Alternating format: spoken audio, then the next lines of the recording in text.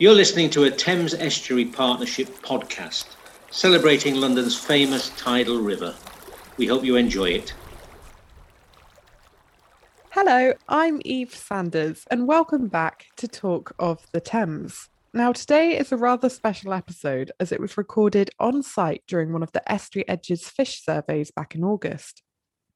Now, what are the estuary edges? I hear you cry. Well, allow me to explain. So, estuary edges are intertidal reed beds and habitat which has been implemented by waterside developers along the Thames. It's a series of guidance which explains in detail how to create these sites and the ways in which they can benefit both people and wildlife. Over the last 3 years, it's been my job to go and survey these sites and to get a better picture of how they're functioning for biodiversity. Now, the following is a recording of us at Point Wharf Estuary Edge site, which is positioned just outside of the O2 Arena. We were setting and hauling in the seine nets, and we also laid some fyke nets on the intertidal terraces. So a seine net, essentially you put it in the water and it's got a weighted bottom to it, and you walk in a big circle, or you use a boat if you're perhaps a little deeper, and you sort of swoop the net in and then you haul it onto the shore and look at your catch. Whereas a fyke net is more of a funnel with big wings either side. So when the tide comes in, the fish get trapped essentially in the end of these fyke nets, and then you recover the nets at low tide again. But no fish are harmed in this process. They're all placed in aerated buckets, and once processed are quickly put back into the Thames. Come with us on our surveying journey at Point Wharf.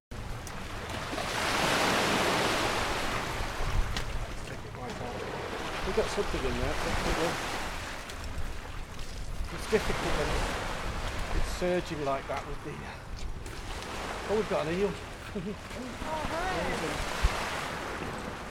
So we've hauled in the final seine net, and we're now, we have the fish in a bucket and ready to process. So what we'll do is we'll take the fish out one at a time, check them over, measure them and record this information. The fish are in aerated buckets so they can breathe, and they get released shortly after, so no fish are harmed in the process. Now, what have we got here? Oh, now it's into freshwater fish, an eel, a stickleback, a bass, a nice bass. Well, there's a good mix for you. How old is that bass? It's quite big. That's last year's. If you can just hold that a minute, I'll get in there.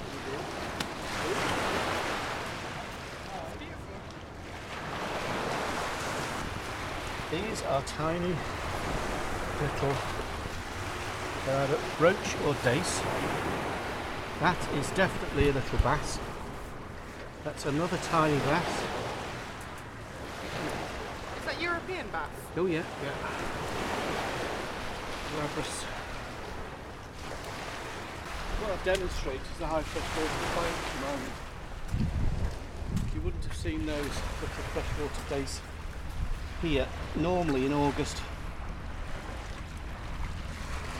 That's great.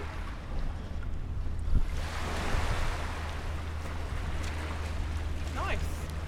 We'll do a second one straight away. Is that okay? A couple of things about that catch.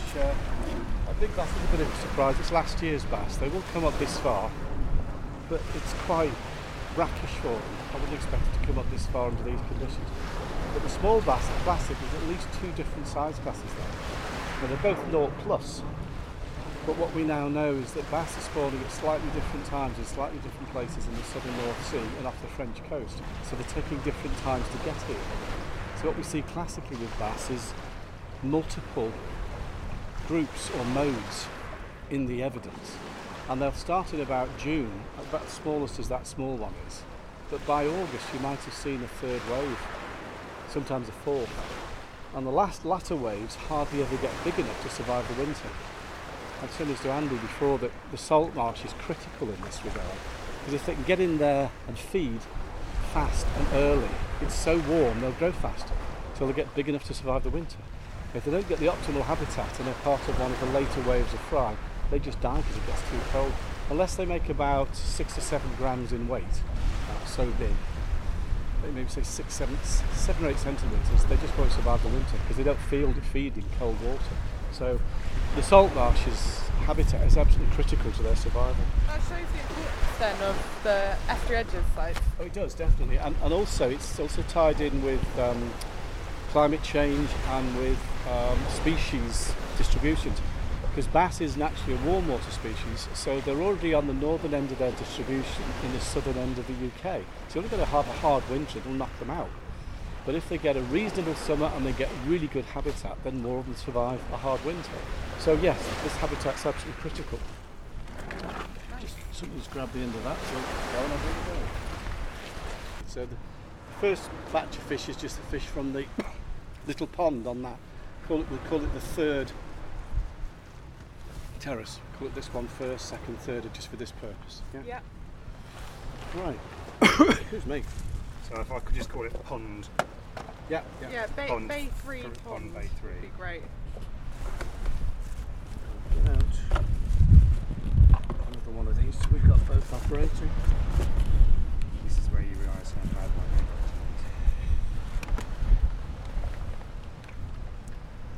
is. Really more small fish in there again. Oh, no, you see, that's definitely a baby common goby, and he is only 15mm long.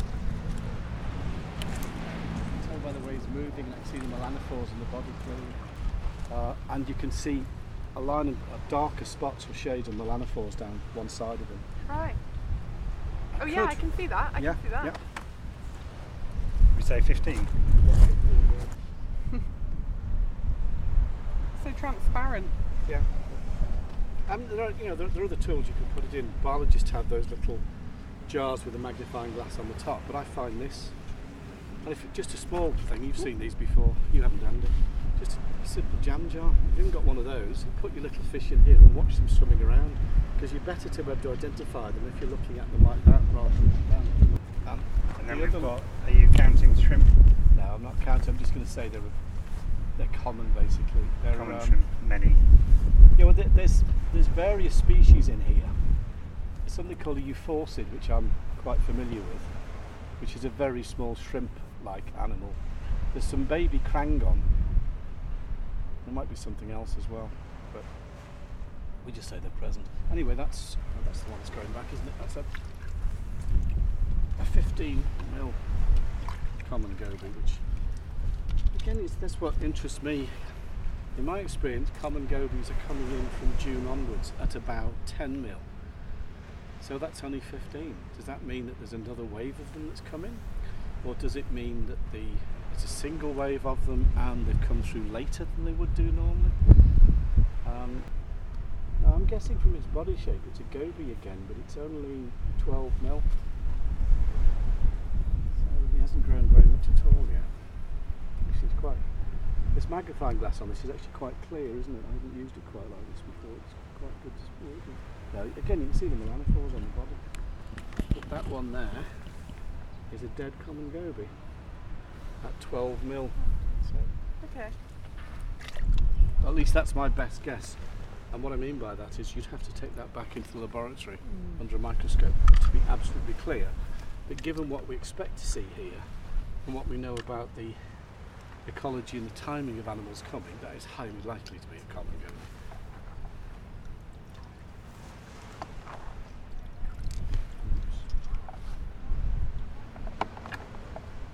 What's more interesting is how small some of them are.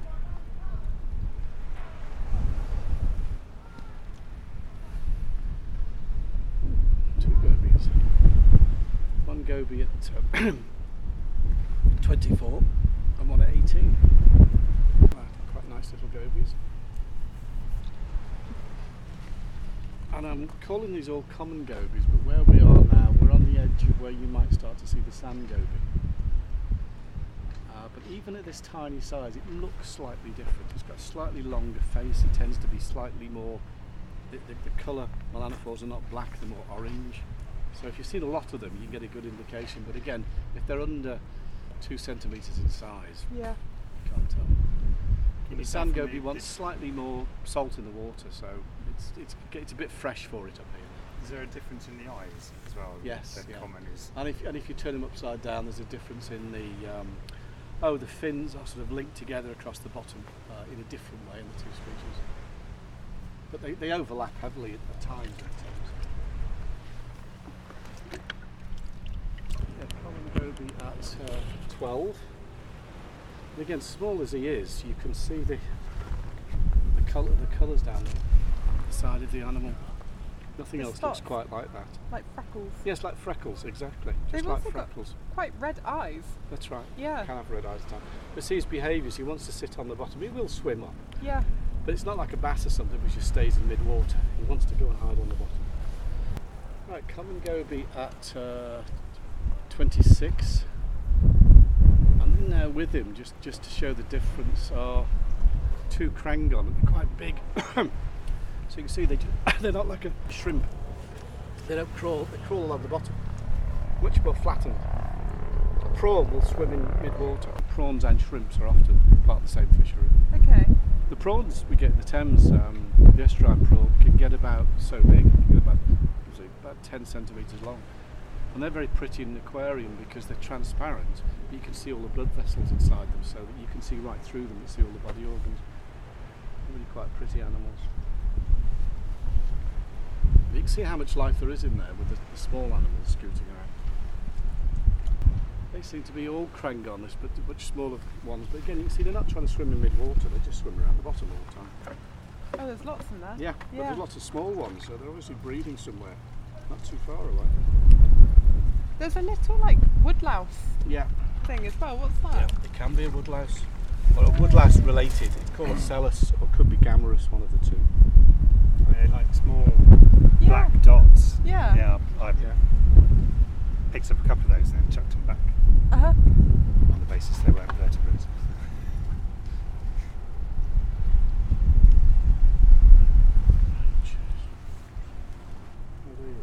That's a little common goby again, 12mm. It's dead. But swimming around actively in there is a sort of laterally compressed shrimp that's buzzing around in the water. Where are you? Where's he gone now? That thing there, that slightly browner thing. Yeah. That's a Gammarus, which you find in freshwaters. They're very, very common in freshwaters, but they will exist in slightly saline conditions. Right. Maybe a different species, but they're very, very common in freshwater reaches. So not quite estuarine then, more No. more rivers and Yeah, exactly. But you know, there's nothing. They will survive in these conditions. yeah. Right. So those are all the fish in that little pond. Andy. So if you draw a line under that. Yeah. Back. This year's bass fry, and this one is. Oh, he's come round quite nicely. It's 24mm, and the thing to notice with this is he hasn't yet fully scaled. Can you see along the top surface and the ventral surface like a black edge? It's really noticeable when they're smaller than that, and they can sometimes have a pinkish line just behind the head, and you think, what on earth am I looking at? Because it doesn't look like a bass. It's not a bar of silver at all. And again, one reason for looking at them like this is that if he stops moving, you can see he's got two dorsal fins, which means he's a perchid, a member of the perch family. So it can only be the perch, zander, or a bass. Oh right, okay. So looking at the body shape and the fin sizes is really important. But he's quite a good example of this. He's nearly fully scaled up, but not quite yet, and he's still got that black edge to him. So if you see from above, the head's quite black. Yeah. The tail's quite black. You wouldn't think it's a baby sea bass at all. So it's lost their markings from the top and bottom. Now here's a nice thing, because these are two different species that you might think look the same. Ooh, I was saying that. God,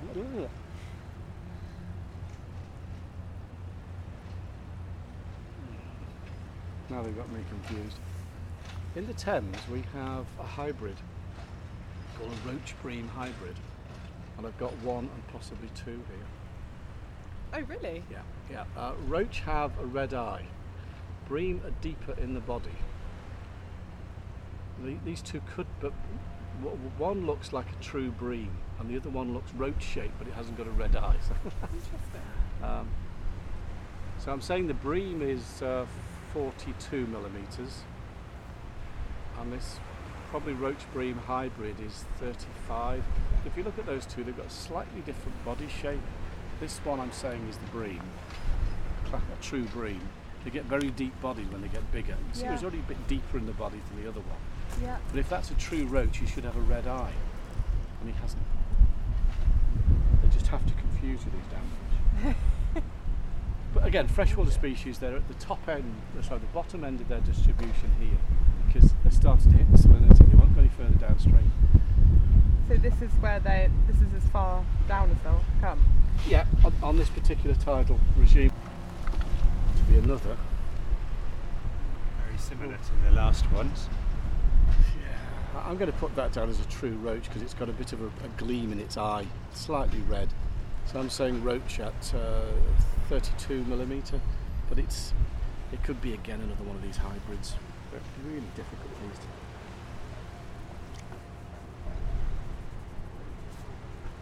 Oh no, he's not in here's a very good classic. nick. No, he's not. Here's an even smaller bass. Hang on a minute.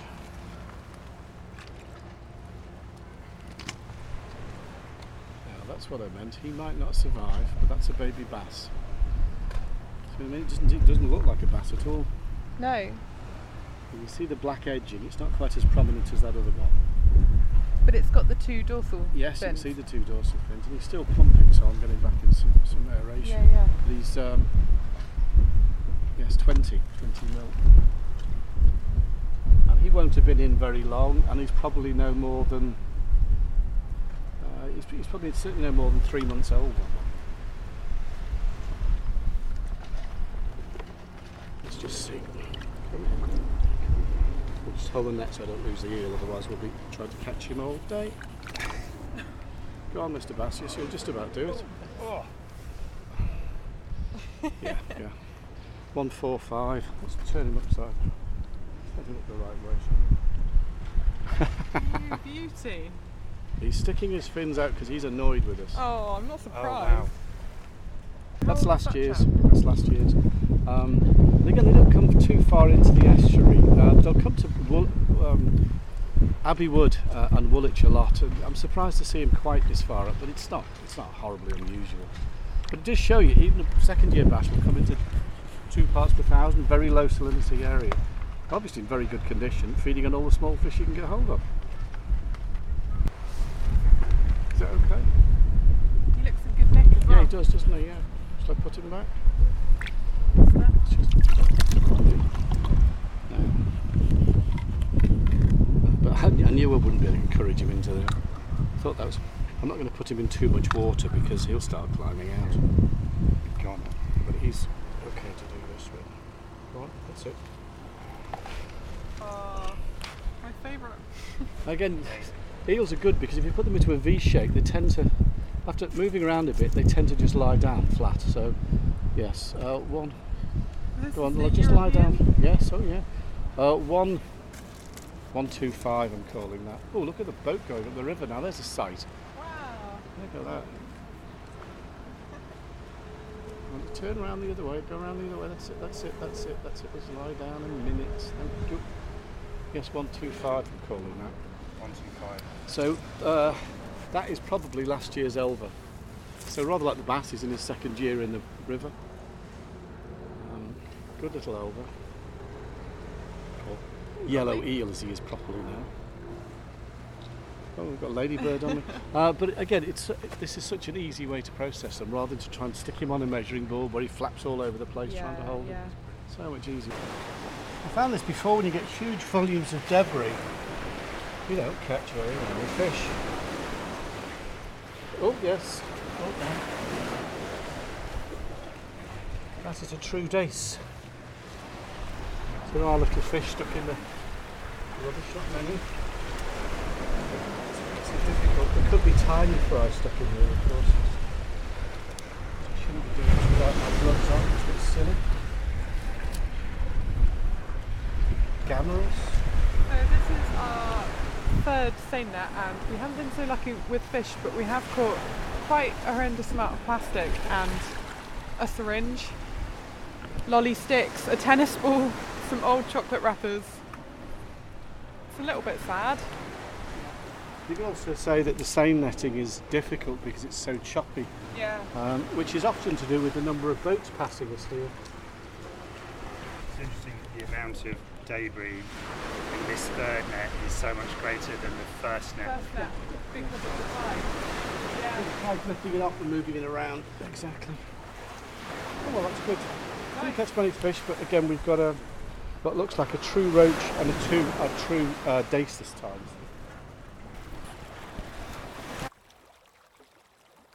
Special thanks to fisheries expert Steve Colclough, who was leading the surveys today. We always have a lot of fun out on the survey days, and it never fails to impress me the sheer diversity of life at these sites. It's not just fish, but when you're there on site for the day, you see such a range of birds and invertebrates using the sites. It's lovely, and all of this builds towards the fact that the Thames is really thriving and full of life. We hope you've enjoyed this episode of Talk of the Thames and feel inspired to get out and look for these wildlife hotspots. Hopefully it's given you a little more appreciation for the species hiding beneath the city. Until next month, take care. Bye-bye.